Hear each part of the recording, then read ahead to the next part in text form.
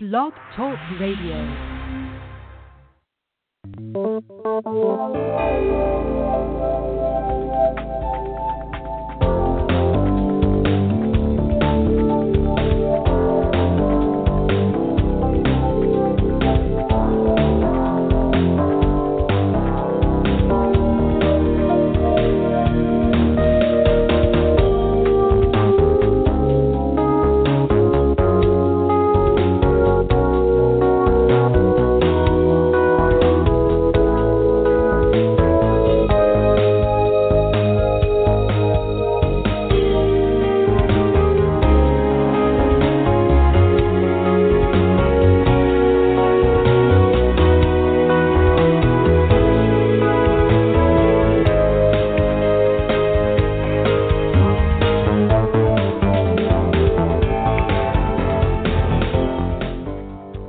Welcome to the Frontier Beyond Fear blog talk radio program. I'm your host, Susan Larison Dans, and I am just so delighted to welcome you back today for an early morning edition for those of you in the U.S. Actually, not so early on the East Coast, but certainly on the West Coast where I am appreciating dawn arriving outside my window, looking out to the mountains, which is always such an inspiration.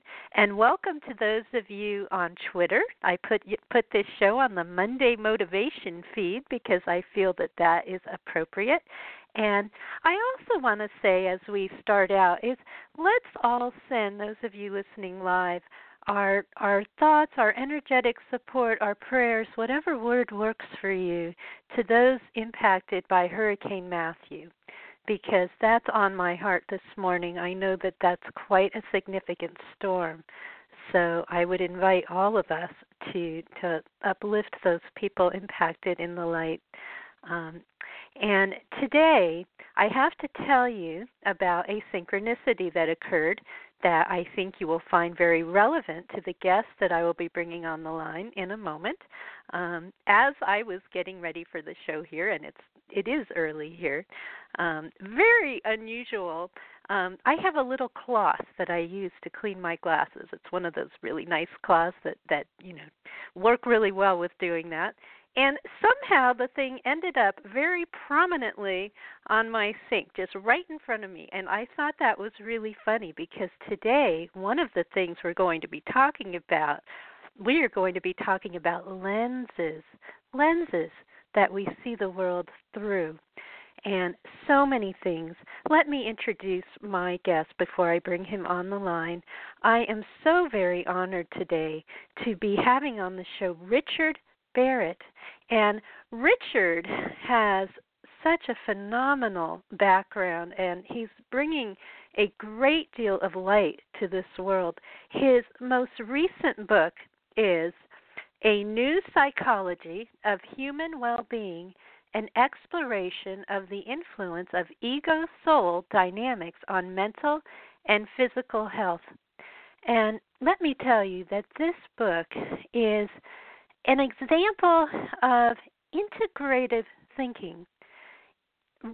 Richard is able to take a visionary perspective of the world, which I know many of my listeners have, and apply that to his in-depth research and theory into psychology and how that relates to these concepts of the ego and the soul, how that relates to forming a unified model of science, spirituality, and psychology in a beautiful way.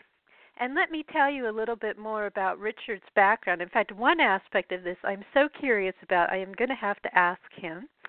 He is the founder and chairman of the Barrett Values Center. He's calling in from overseas, by the way.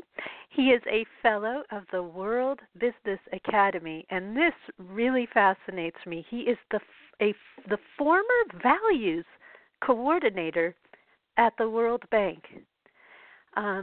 Richard has helped many individuals and organizations worldwide through his cultural transformation tools, and I am just so delighted to bring him on the line today. Welcome to the program, Richard. Thank you so much. Well, at the outset here, I know my listeners are going to be curious, and this may seem like a little off-the-wall question, but just related to your introduction, what does the values coordinator at the World Bank do? I'm dying of curiosity. Well, I have to go back to, let's see, 1995, 6, 7. I was at the World Bank, and I was an engineer in those days. I was transitioning to my new role and my new vocation in life, and there was a sense of wanting to look at the bank's values, and they'd never really done that before. And I kind of volunteered, and my vice president said, "Yeah, go ahead. I'll fund you for 2 years to work on this." And so I spent 2 years as values coordinator, which was really to conduct an inquiry into the organization's values, find out what was important to people, what behaviors linked with what values, and where the organization wanted to go with this. It was a temporary but long appointment of 2 years, and at the end of that time, I left the World Bank because I'd been working on a book called A Guide to Liberating Your Soul, and then on a book called Liberating the Corporate Soul, and I'd invented a way of measuring consciousness by mapping values, and I wanted to get out into the world and make it available. So at the end of that 2-year period, I left the World Bank and set up my business as it is today, which has been going for 20 years. And so there was a yearning in the organization, I think, to talk about and understand values. Well, over the last 20 years, that yearning I find everywhere in the world. And my company, which measures values by mapping them to the 7 levels of consciousness model, works in 93 countries, and we've worked with over 6,000 organizations, helping them deepen their understanding of the values that are alive in the organization and the values that people want in the organization. Well, I have to tell you that it's an inspiration to me to know that you and others are working in such a way, and that alone to me helps me to believe that we really are moving more fully, in a more fully consciousness way, into a higher dimensional reality, or more awareness in that way. In fact, your book talks about multi-dimensionality, and my listeners are not unfamiliar with some of these concepts, but to see this mentioned in such a way, in such a mainstream, expansive way, to me is incredibly inspiring. So I would like to ask you, and perhaps we should go back and define some terms. With respect, define for us, because we've heard these terms so much, ego and soul, and then relate that to our dimensional reality, how we come to exist in this world. Okay, wow, big questions. I'd just like to go back to the previous question. I just got back. First, I just got back from Toronto, where every 2 years we have our international conference, which draws together people from all over the world who are working in organizations to build values-driven cultures, and it was an amazing gathering of people for a whole week. And I can tell you there are thousands of people out there working on building more values-driven organizations all over the world. So I just wanted to underline how important this work is, and just how many people are actually involved in that. So let's get back to your second question, which is defining ego. Well, there are different ways to do that, but first of all, let me say the ego is the mask that you learn to wear during the time from the moment of being born up to the age 24. It's a mask you learn to wear in order to get your needs met in your physical and cultural framework of existence. It's not who you are, it's how you manage to survive, feel safe, and feel secure. So it's really a mask. Now, I have to tell you that actually the ego is created by the soul. I'll tell you why in a moment. Now, let me first of all tell you what the soul is. The soul is an individuated energy field coming from the universal energy field. So we're all individuated aspects of the universal energy field. And as far as the soul's concerned, it lives in its natural state in a world of total love and total connectedness.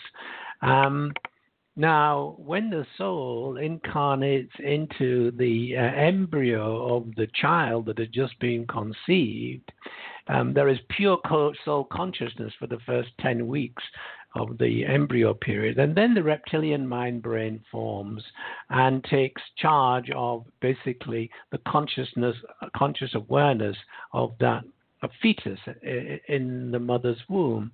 And so the soul then gets pushed back into the subconscious of the body mind. We can call that reptilian mind brain the body mind.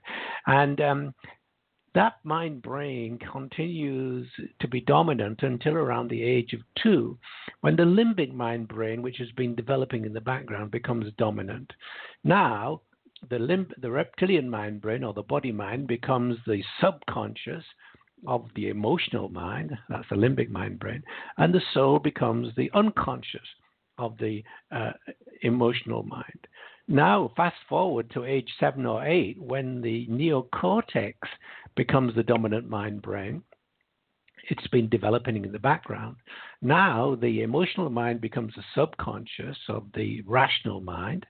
The body mind becomes the unconscious of the rational mind, and the soul mind now is like the super unconscious, is way pushed way into the background. And the neocortex mind brain goes on developing till we're about 24 or 25 years old. So during this period, this first 24 years of our lives, our 3 mind brains are all growing and developing and learning to be in this physical material world. Now, let me just jump back and explain why the ego gets formed and its relation to the soul. So I remember I said that the soul is dominant for the first 10 weeks of gestation, and then the reptilian mind brain and the body mind takes over to keep the body alive. Any pain felt by the body mind is felt by the soul mind as a lack of love. It's just the energetic vibration in which the soul lives. And at around 18 months, the baby begins to recognize that it's not alone in the world. I say alone, it's a sense of oneness the baby has when it's born, because it still has this strong influence of the soul. But around 18 months, the separation comes in. And this is extremely painful for the energetic equilibrium of the soul. And so in order to protect itself, the soul goes into the background and creates the psychic entity we call the ego. And the ego then begins to grow and develop during the next 24 years of our lives. And the ego is the buffer for the soul to prevent it from feeling this pain of lack of love, which is really separation and any physical pain that the body is feeling. And that's the state that we live in up to the age of 24, 25. And then if you are fortunate and you move into the higher stages of development where the soul is reactivated and you come back into soul awareness at the end, towards the end of your life. So briefly, that's the overview that I explain in the book of the journey of the soul into 3-dimensional material reality.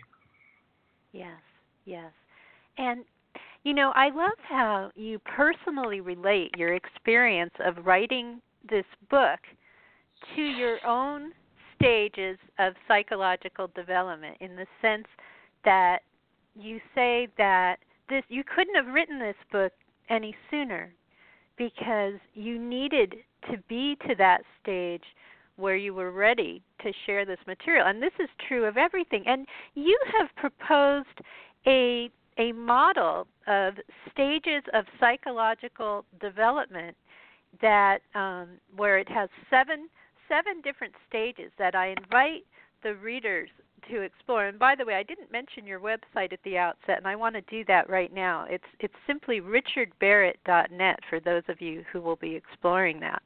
But I wonder if, what I see in your work now, certainly there's an integration stage and serving. I mean, there is such service in the work that you're doing now at this more advanced level.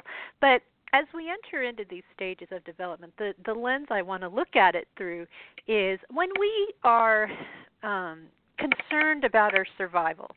Those who are impacted by Hurricane Matthew right now live in a very simple world, little huts, and obviously they're very much concerned about basic needs.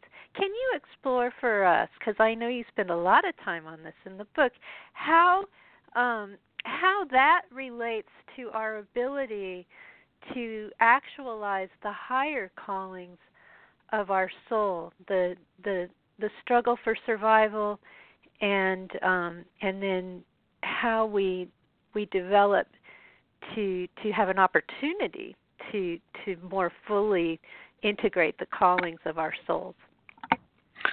So let me first of all say that we grow in stages of psychological development. There are 7 stages, and we operate at levels of consciousness. So if you are at the individuating stage, that's like 25 to 39, and you are influenced by the problems of this hurricane, you're operating at the 4th level of consciousness and the 4th stage of psychological development.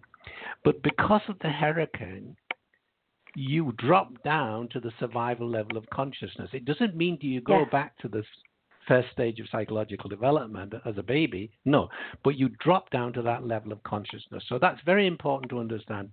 We operate at levels and we grow in stages. And the last point here really is that we live inside cultural worldviews. So people in the USA live within a particular cultural worldview. People in China live within another worldview. And those worldviews can help us grow and develop through the stages of psychological development, or they can hinder that. So, for example, in the former USSR and in North Korea right now, which operated at the 3rd level of consciousness. So it was almost impossible to self-actualize, that is, operate at the 4th and 5th level of consciousness, because the regime did not want free thinkers. They didn't want people who were becoming, their own masters. They repress it. Same thing with the Arab Spring. You have a level 3 consciousness regime, and within that regime you have people who are reached a level 4, that's individuating, self-actualizing, because they've managed to meet their survival, their relationship and their self-esteem needs, and so they're moving now into the higher stages of development, but they hit up against a regime that blocks freedom of speech, etc. So that's the first thing. Now, I mentioned the first 3 stages being learning how to survive. That's survival, conforming. That's the 3 to 7 years old. That's learning to fit in and feel safe. And then differentiating. That's from like age 8 to 24. That's all about finding recognition and respect within your peer group and through your parents. Then if you go through that quite easily without developing fear-based beliefs, and we know what fear-based beliefs can do. They can hold you back and mesmerize you and keep you stuck in these lower levels. Now, if you get past that, and in the individuating stage from 24 onwards to around 39, that's when you begin to realign the beliefs of the ego with the values of the soul. And that's when you look for freedom and autonomy, and perhaps leave behind the beliefs of the cultural framework in which you were brought up. Then comes the next stage, which is the self-actualizing stage. This is in the 40s usually, and this is when you've managed to let go of fear, and now you are wanting to find what you are passionate about, what you love to do, what's really important to you, and you do that in your 40s. And this is the first stage of soul activation. And then comes the next stage of soul activation in the 50s. So the 40s is all about self-expression. We say, look, we're looking for meaning in life. That's the ego's interpretation of what's going on in the 40s. The soul knows its meaning. The soul is looking to self-express, and the ego is trying to understand what the self-expression of the soul is.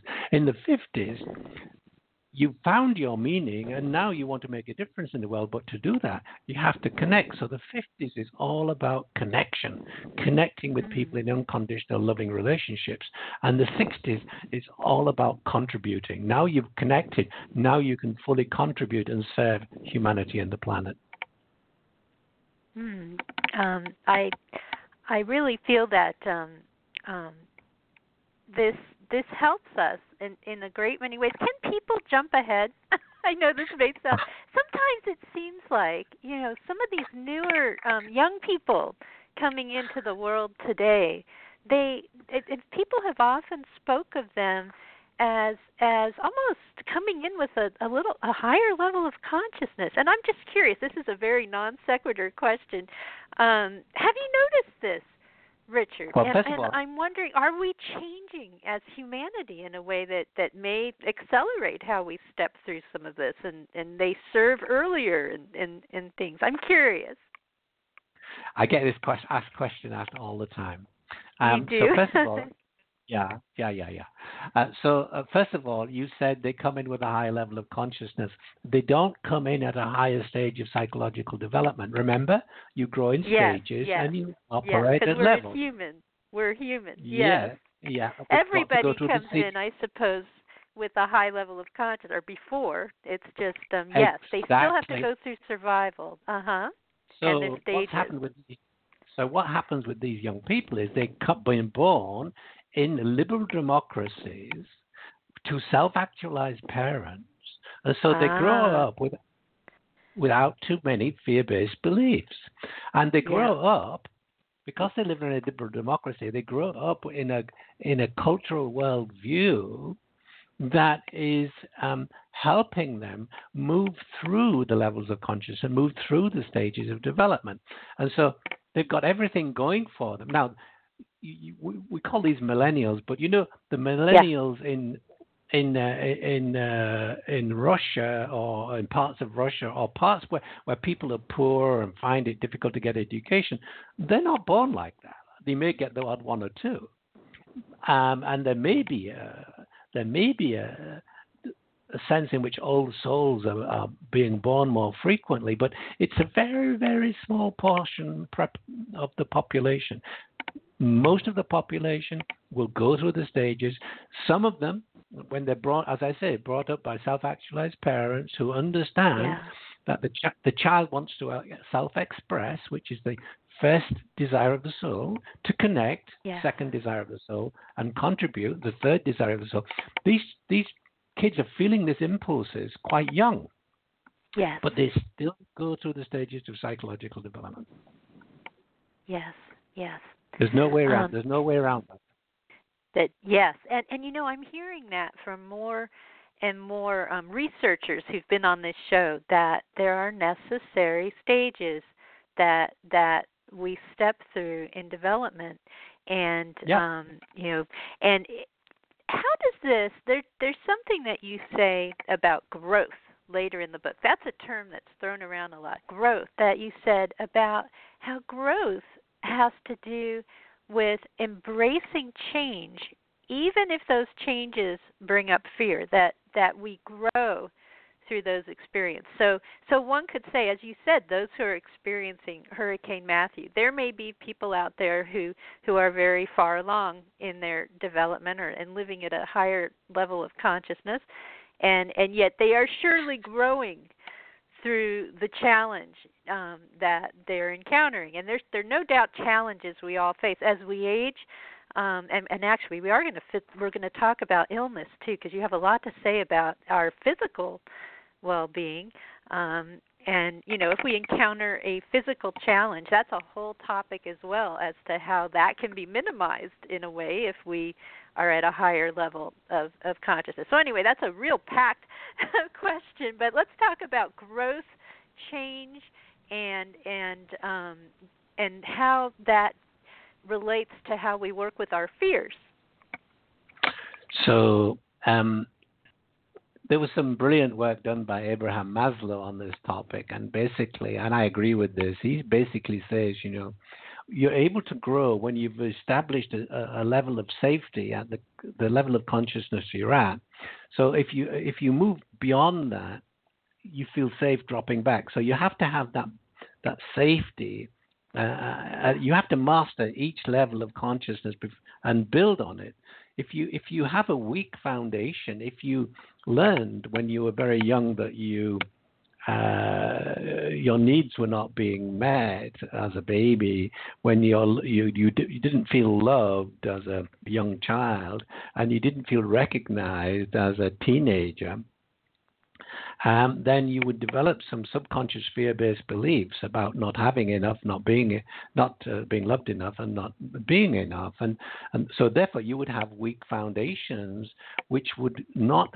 So as you moved up into the higher stages of development, these limiting beliefs would trigger these fear-based beliefs and hold you back from moving into the soul activation.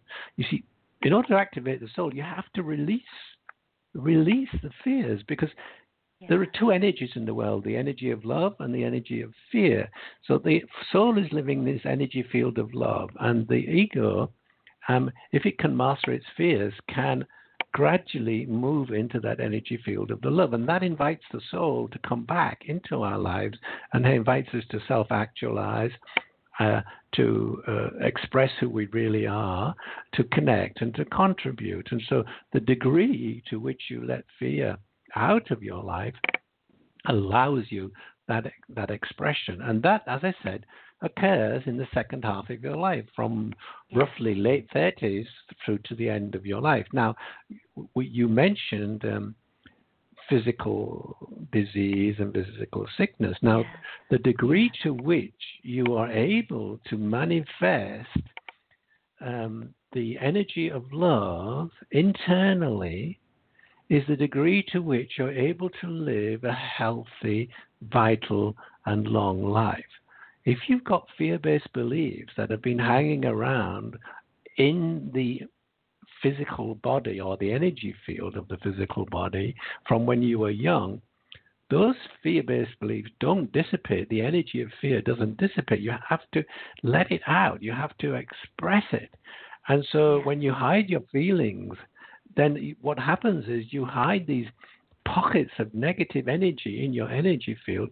And in the second half of your life, these pockets of energy, negative energy, affect the organs of your body and create illness and distress. Now, the type of energy, negative energy you have, depends on your ability to master the first three, the stages of psychological development.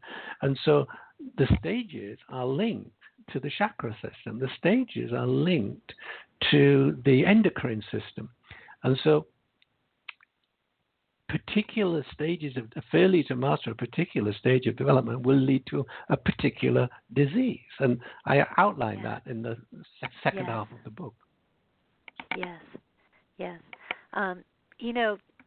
As I was reading this, I personally relate to what you're saying, because I have to tell you, I was raised in a way where I was very fearful when I was young, and very anxious.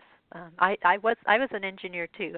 I've done a lot of things, and as I'm in my early 50s, I have it's very possible vitality. Whereas when I was younger, I often say to myself, I feel more energy and more physical vitality than I did in my 20s, and I'm in my 50s. And obviously there's something, and it's I give us a model to understand this, because to me it's just been a miracle. I view it in miraculous ways, and you map that to very real, understandable concepts as to how we develop. And I know others like this too.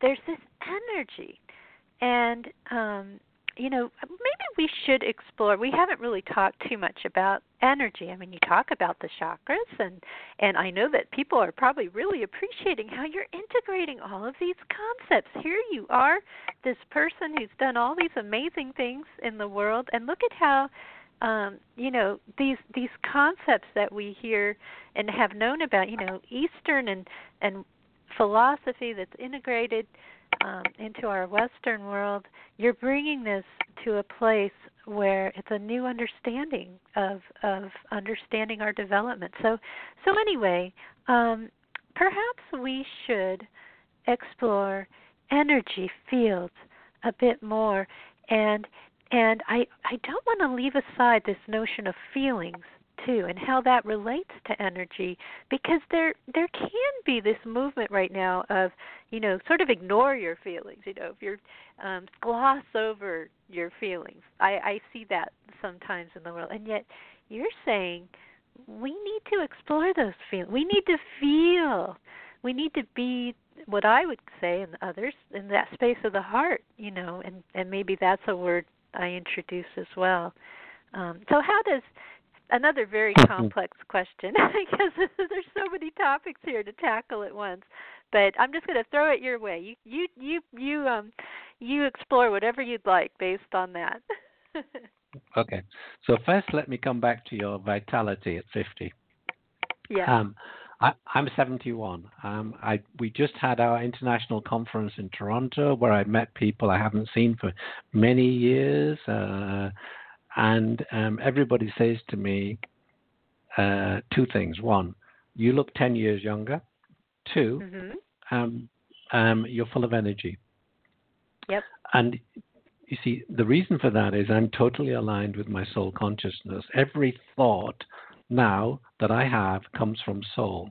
I listen to my soul all of the time. I have no needs because all my needs are met before I even know that I have them, because the soul has fully taken over my life. And because the soul lives at the fourth dimension of reality, and now we get onto the second part of your question, because the energetic reality, which contains the material reality, the soul is able to organize at that higher dimension things we call, from our three-dimensional world, synchronicity.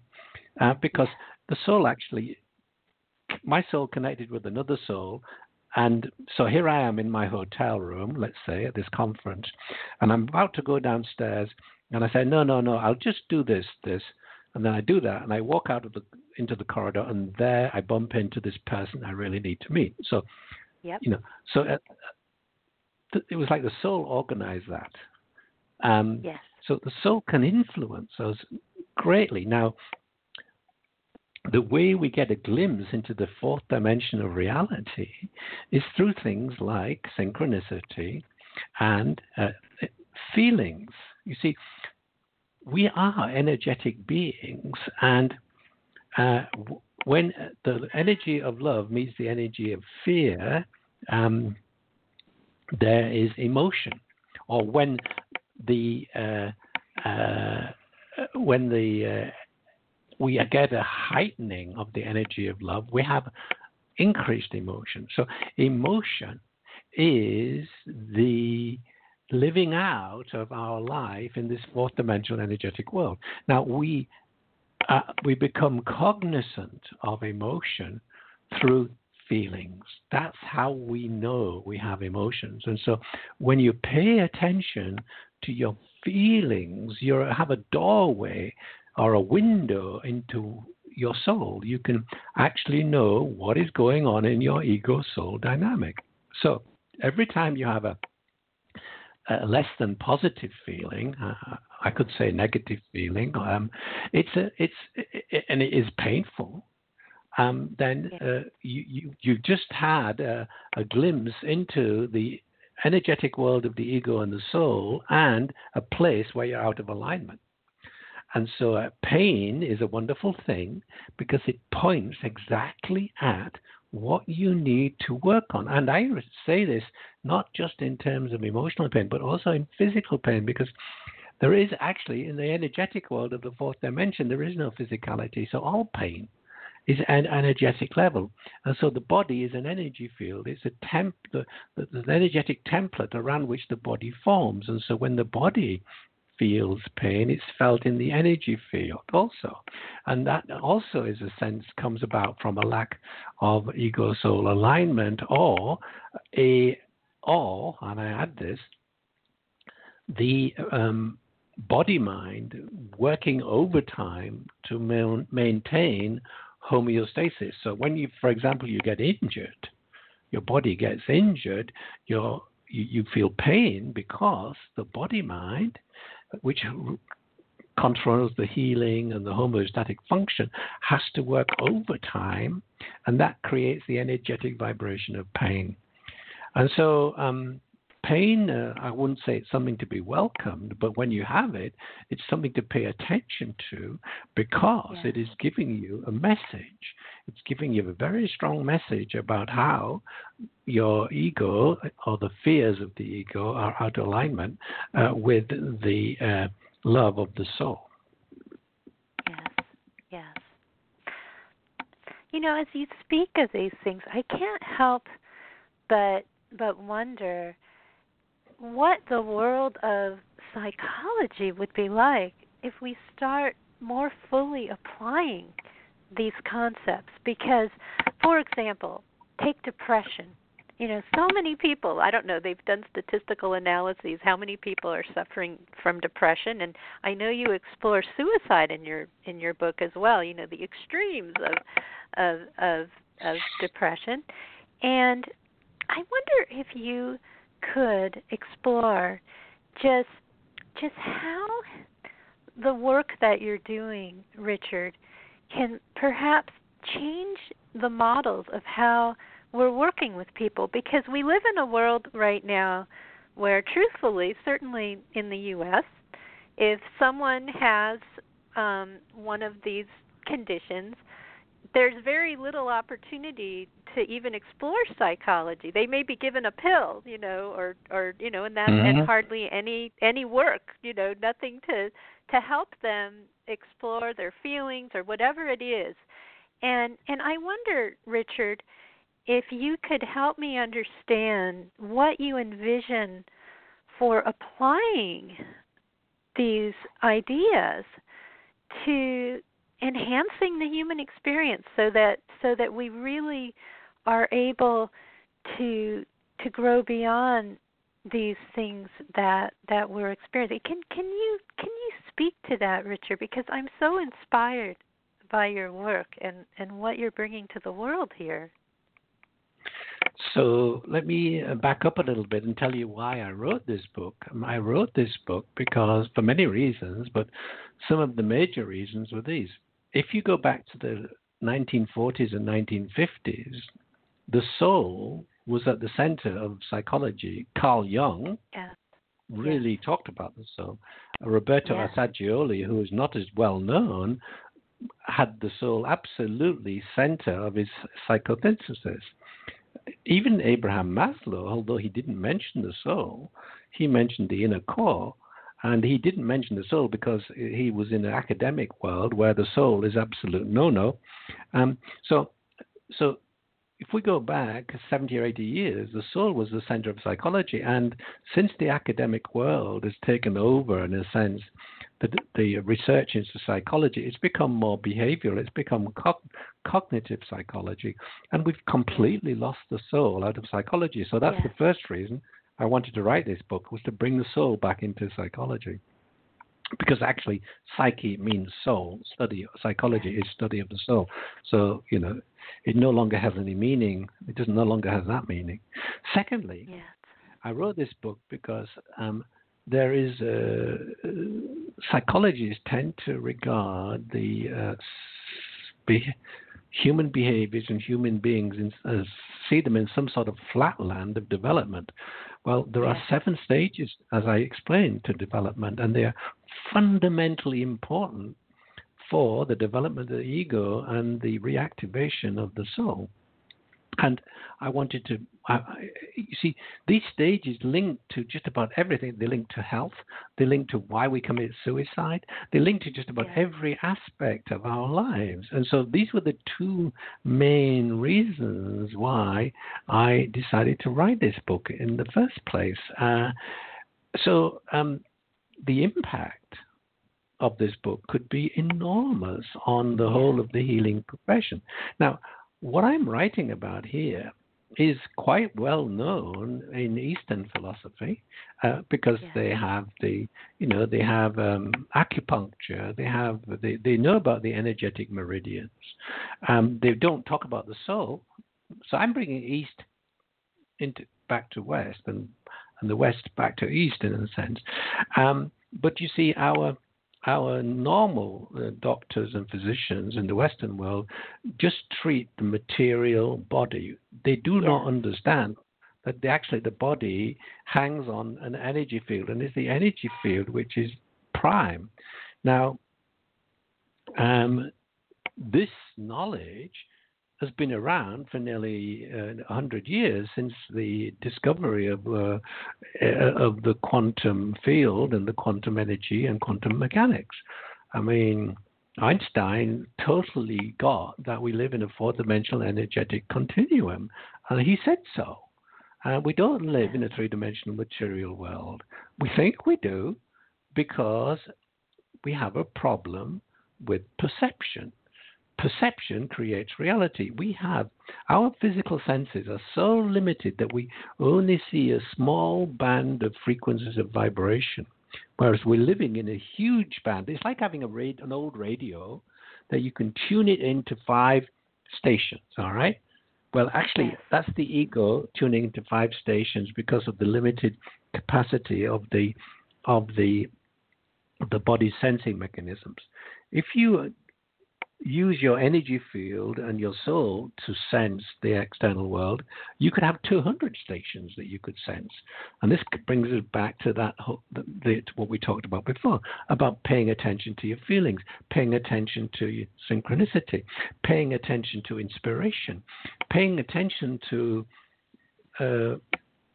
clairvoyance, claircognizance, all of these things that are cracks in the three-dimensional awareness, which lead us into the four-dimensional awareness of the soul.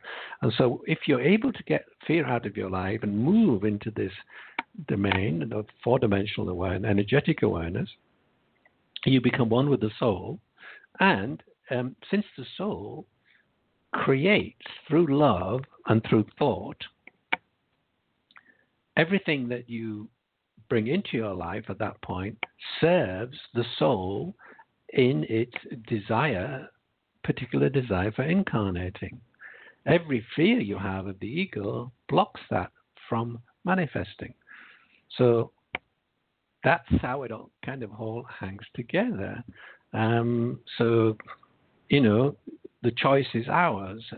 It's a long and arduous journey going from birth to death, and particularly, going through the individuating stage, which is your late 20s to late 30s, and the self-actualizing stage, which is your 40s. But if you can get through those, then there's a strong chance that you will be able to recover your soul and live in soul consciousness to in the ending years of your life. Yes.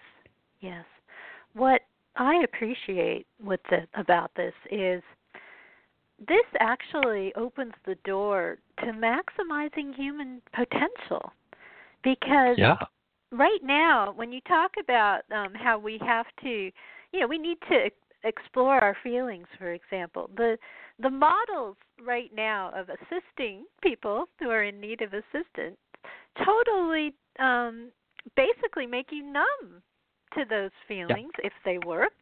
And also, when you talk about perception, often people who are having some kind of difficulty, whether mental or physical, they can be told, this is going to be the situation for the rest of your life. There is nothing you can do.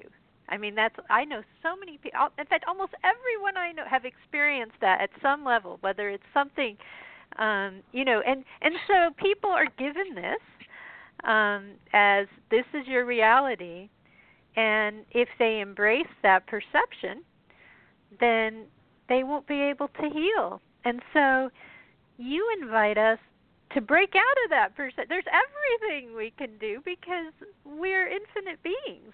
I mean, we're not limited. And how you're integrating this into science and psychology, how you're integrating everything together is surely going to have a lasting impact. And I would believe that it would in this energetic environment. And so I guess maybe we should address that a little bit more, because I'm sure there are people out there listening who've been on one level or another told, there's nothing you can do about, whatever, depression is very, very common. You can't do anything about it except for, take this pill. That's what you need to do, and that's it. You're going to have to do this the rest of your life. What you're sharing tells us, no, that's a very physical 3D reality way of looking at things. And, of course, everybody has the ability to move beyond whatever is impacting them psychologically, certainly, and even into more physical well-being. So let me talk a little bit about depression, because many people suffer from that. And yes. I did have a bout of depression. Yes, so did I. Yes. At one point. Okay, so let me tell you what. So in the book I talk about emotions and all our the emotions that we have are all arise of getting about from the ego and the soul and the body around getting our needs met or not. And so when the ego gets its needs met, it feels happy. When the ego doesn't get its needs met, it feels angry. When the ego fears that it might not get its needs met, it gets anxious. When the body doesn't get its needs met, it feels fear. Now let's get on to the soul. When the soul gets its needs met because the ego is in alignment, it feels joy. When the soul does not get its desires met, like ego has needs, soul has desires. I'll explain why in a minute. When the soul does not get its desires met, when the ego is not in alignment with the soul becomes sad, and the sadness is felt at the level of the ego as depression.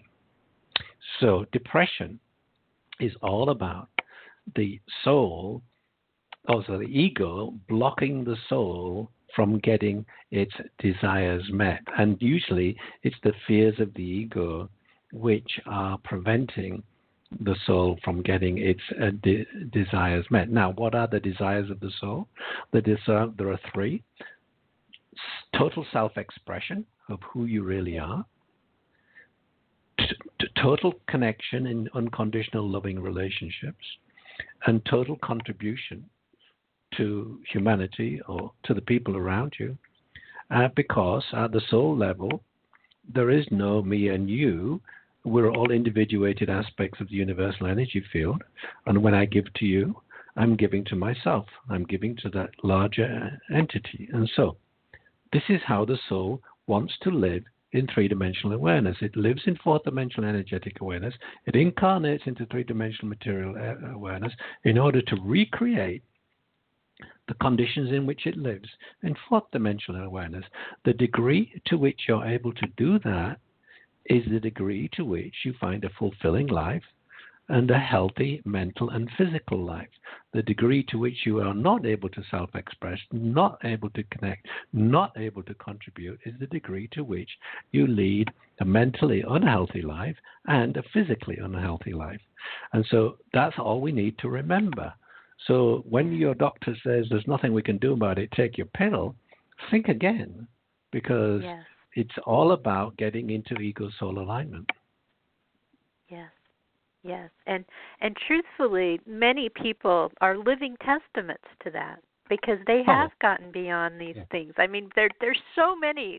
I'm one that I encounter so many where where we certainly can grow beyond. And I have another question for you. And what about transcendent experiences and dramatic awakenings? You know, those leaps in consciousness. Certainly, Jung talked about some of these things where we have a transcendent experience. Where do those things fit in, and how in the higher stages of development do we live in ways that are more transcendent? And part of that can be, you know, the synchronicities showing up more and more and more. I think many of us are noticing that. I'm noticing that.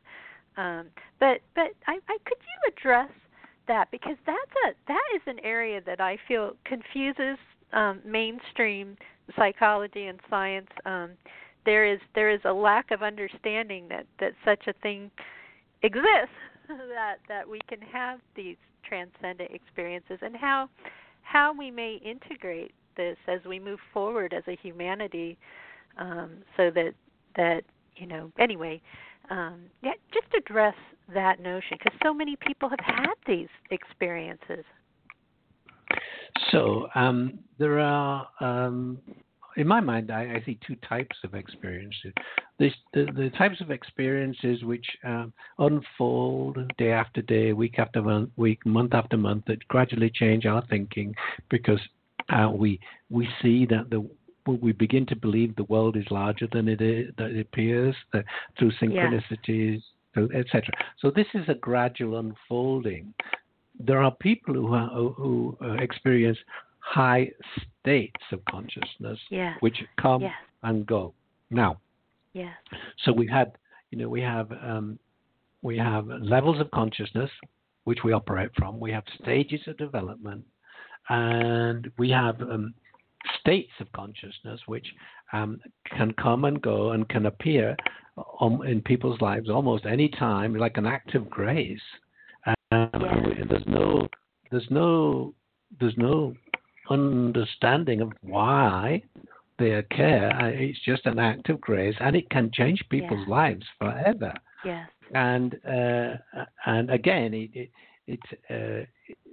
what these states of consciousness tend to do is remove all fear, because the state of consciousness that you, even the psychedelic drugs, for example, not that I've done it myself, but they take you into a place where there is no fear, and so you learn there's nothing to fear, and so the fear of death goes away. And once you know there's nothing to fear, then it changes everything.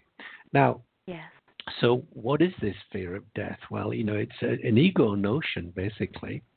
Because when you die, the material death, all you do is switch back from out of three-dimensional material awareness of the body into a fourth-dimensional energetic world awareness of the soul. You don't lose consciousness; you just shift consciousness. So death is like just a shift of consciousness, and out of this three-dimensional material world, back into the fourth-dimensional energetic world, which is contained within the three-dimensional, which contains the three-dimensional material world. Now, here's the other important thing. You see, every living creature on the planet has this will to survive, and you can search every scientific textbook you like, and you will not find any explanation of where the will to survive comes from. It doesn't exist, and that's because the will to survive is simply the soul's will to be present in three-dimensional material reality. So when the soul wills to be present, it wills itself out of fourth-dimensional energetic reality, out of this total connectedness, into three-dimensional materiality, where it's going to experience separation. It wills itself into there. This will to be present is translated by the ego into the will to survive, the will to feel safe, and the will to feel secure. Once you manage to survive, feel safe and secure, then you can begin the reverse journey And that's what happens during the first 24 years of our lives. We learn how to survive, feel safe, and secure in the cultural framework and physical framework of our existence. Once you've learned that, then you can then, in a sense, unlearn who you really are, and you can remove the mask of the ego which you wore to get your needs met in that three-dimensional experience. And so all of this understanding changes your identity. You take on a completely new identity, the identity of the soul. For the past year and a half, every lecture, every seminar I've given, I always start this way. I say, I want you to stand up if this statement is true for you. And I say, we'll start with a trial. Okay. I say, I have a television. People stand up. I am a television. Nobody stands up. And then I say, I have an ego. Most people stand up. And then I say, I am an ego. Some people stand up. Then I say, I have a soul. Nearly everybody stands up. Mm-hmm. Then I say, I am a soul. Everybody stays standing, and those who are still sitting stand up. So now I've got practically everybody is standing from I have a soul and I am a soul. And then I say to people, well, okay, so you are very clear about whether you have a television or you are a television, but you're not very clear about whether you have a soul or you are a soul. You see, these are different levels of enlightenment, basically. So it goes, first of all, I have a soul, then I am a soul. But there's a stage beyond that.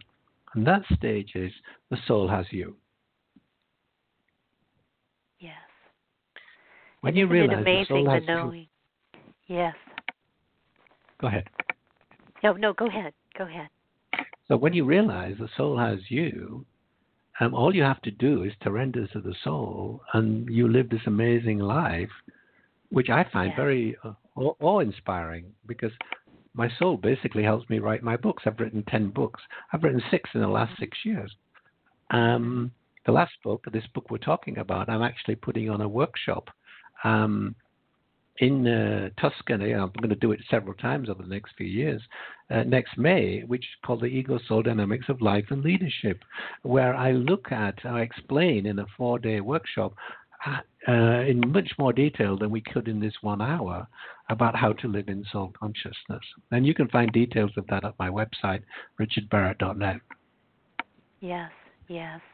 Well, what I was going to say is I so appreciate how we know, deep down, we know all of those people stood up because deep down they know the truth, that there's so much more to our reality than we tend to be told in the materialist world. So, yes, we are racing to the end of the show. I've just so enjoyed this conversation, and let me say to you from my heart, thank you so much for being here. I'm truly honored and just delighted to talk with you. These concepts are so approachable. I really invite people to explore your work at richardbarrett.net, and it's so clear that your words are coming from your soul and your purpose and your desire to serve.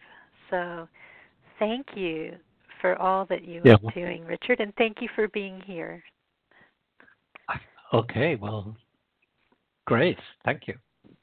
All right. Well, you take care, and I really look forward to continuing to follow your work and all that you'll be doing in these new workshops. richardbarrett.net. I invite the listeners to visit there.